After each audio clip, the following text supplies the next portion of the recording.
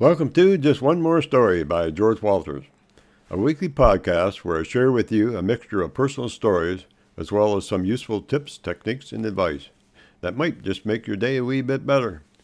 It should also be noted that any content that you hear on this podcast is for informational purposes only. In other words, all the views and information expressed here on this podcast are my own, and not the views of anyone else.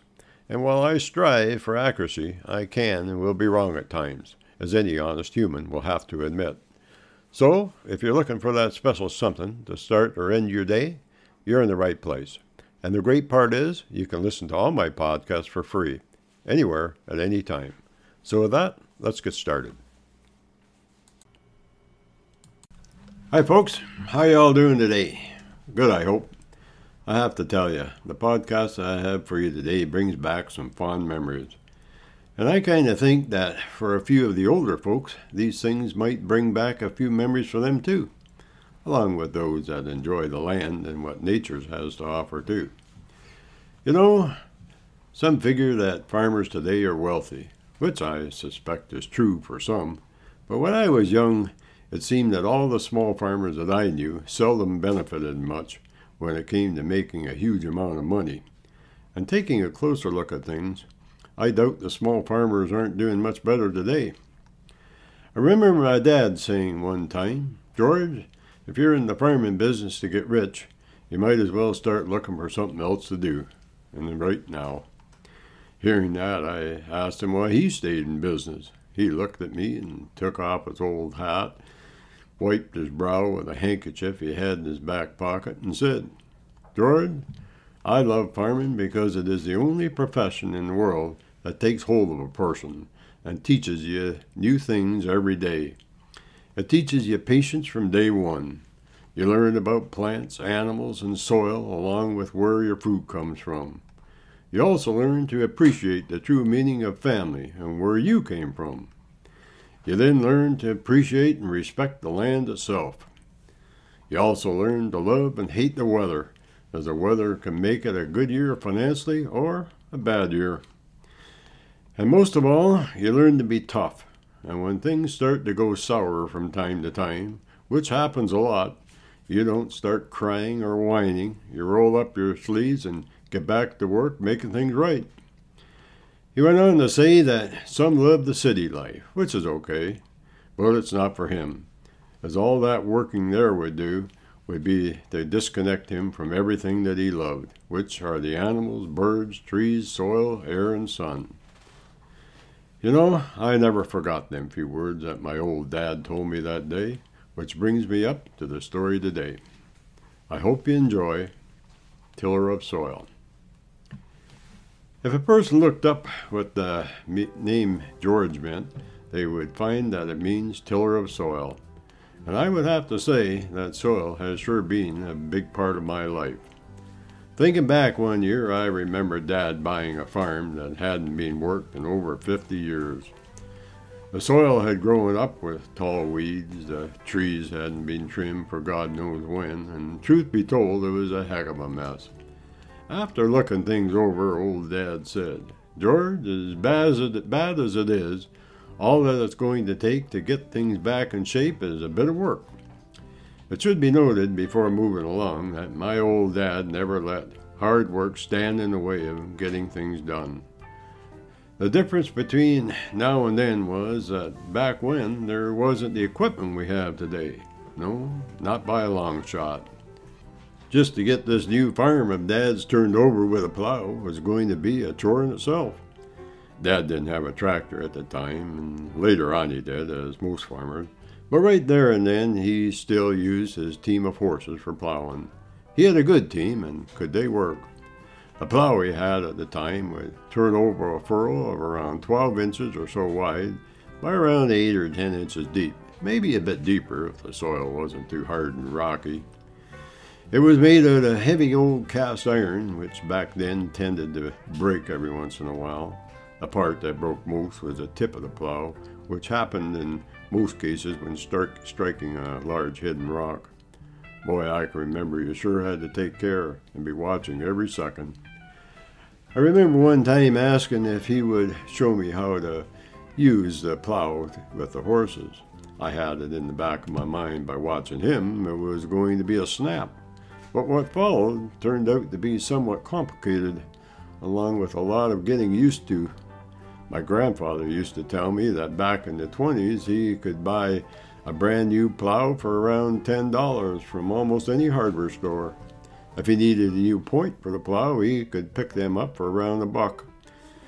You have to remember, though, that $10 back then was like $100 today, and maybe even more. A lot of the old plows back then were made by Oliver, but Sears and Roebuck made one too called a Banner. Pretty good plow too, so it was said, but my grandfather stuck to his Oliver. When I was learning how to plow, the team was hooked up to the stone bolt first and the plow was laid on it, as there was just no other way to move it around being so heavy. Once in the field, it was slid off the stone bolt, the horses were unhooked and rehooked back up to the plow. With the team pulling the plow, one horse would walk up on solid ground and the other would walk down in a furrow, which I always thought looked kind of funny, that it made one horse look so much larger than the other. They didn't seem to mind, though. I did notice that one up top occasionally had its chest stuck out a bit more, probably thinking he was a bit more superior. To start things off with the learning process, we lined up our first furrow with a tree at the far end of the field and struck out in that direction, which kept the rows straight. Nothing worse than a field full of crooked rows, Dad would say. With one hand on each handle, Dad fastened the reins around on my back, with one going under my left arm and the other going atop of my right shoulder. In doing so, it would allow me a little control over the horses by just twisting my shoulders a touch. It worked okay, but as I said earlier, it sure took some getting used to. I had it a bit easy, though, as the team of horses we had at the time, was well trained for plowing, and they knew from experience exactly what to do without my interference. You could say I kind of followed along behind them for most parts.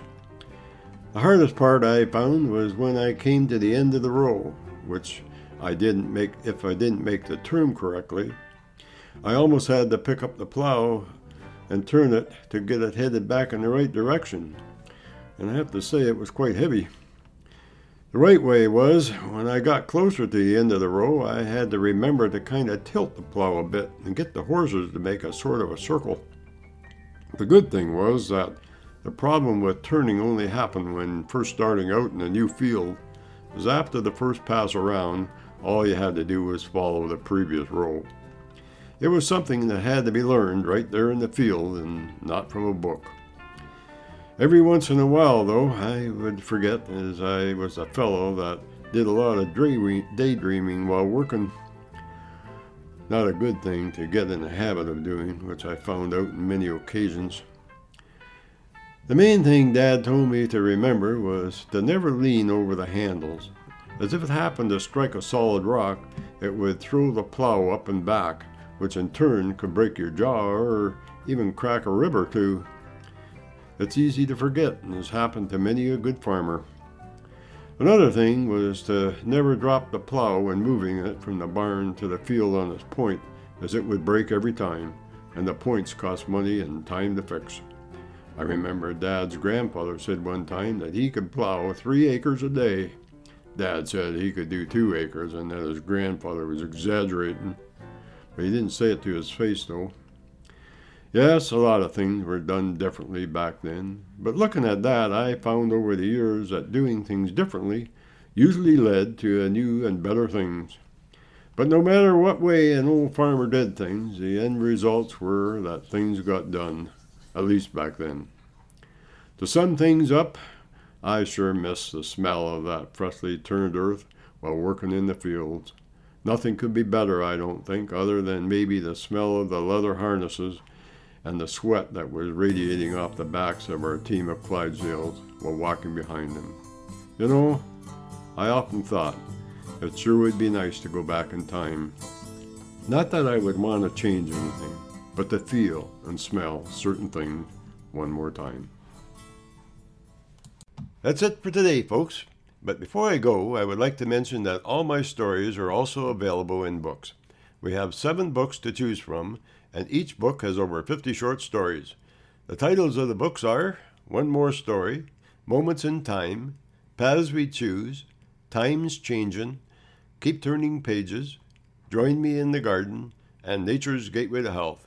All of our books are available on Amazon.ca or Amazon.com, in ebooks or paperback.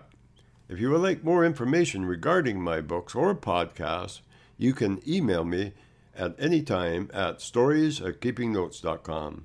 I'll say that one more time, stories@keepingnotes.com. I'll get back to you. You can also listen to my podcasts on Google Play Music, TuneIn, Stitcher, Radio Public, Pocket Cast, Castbox, The Walters Post, and Google Home.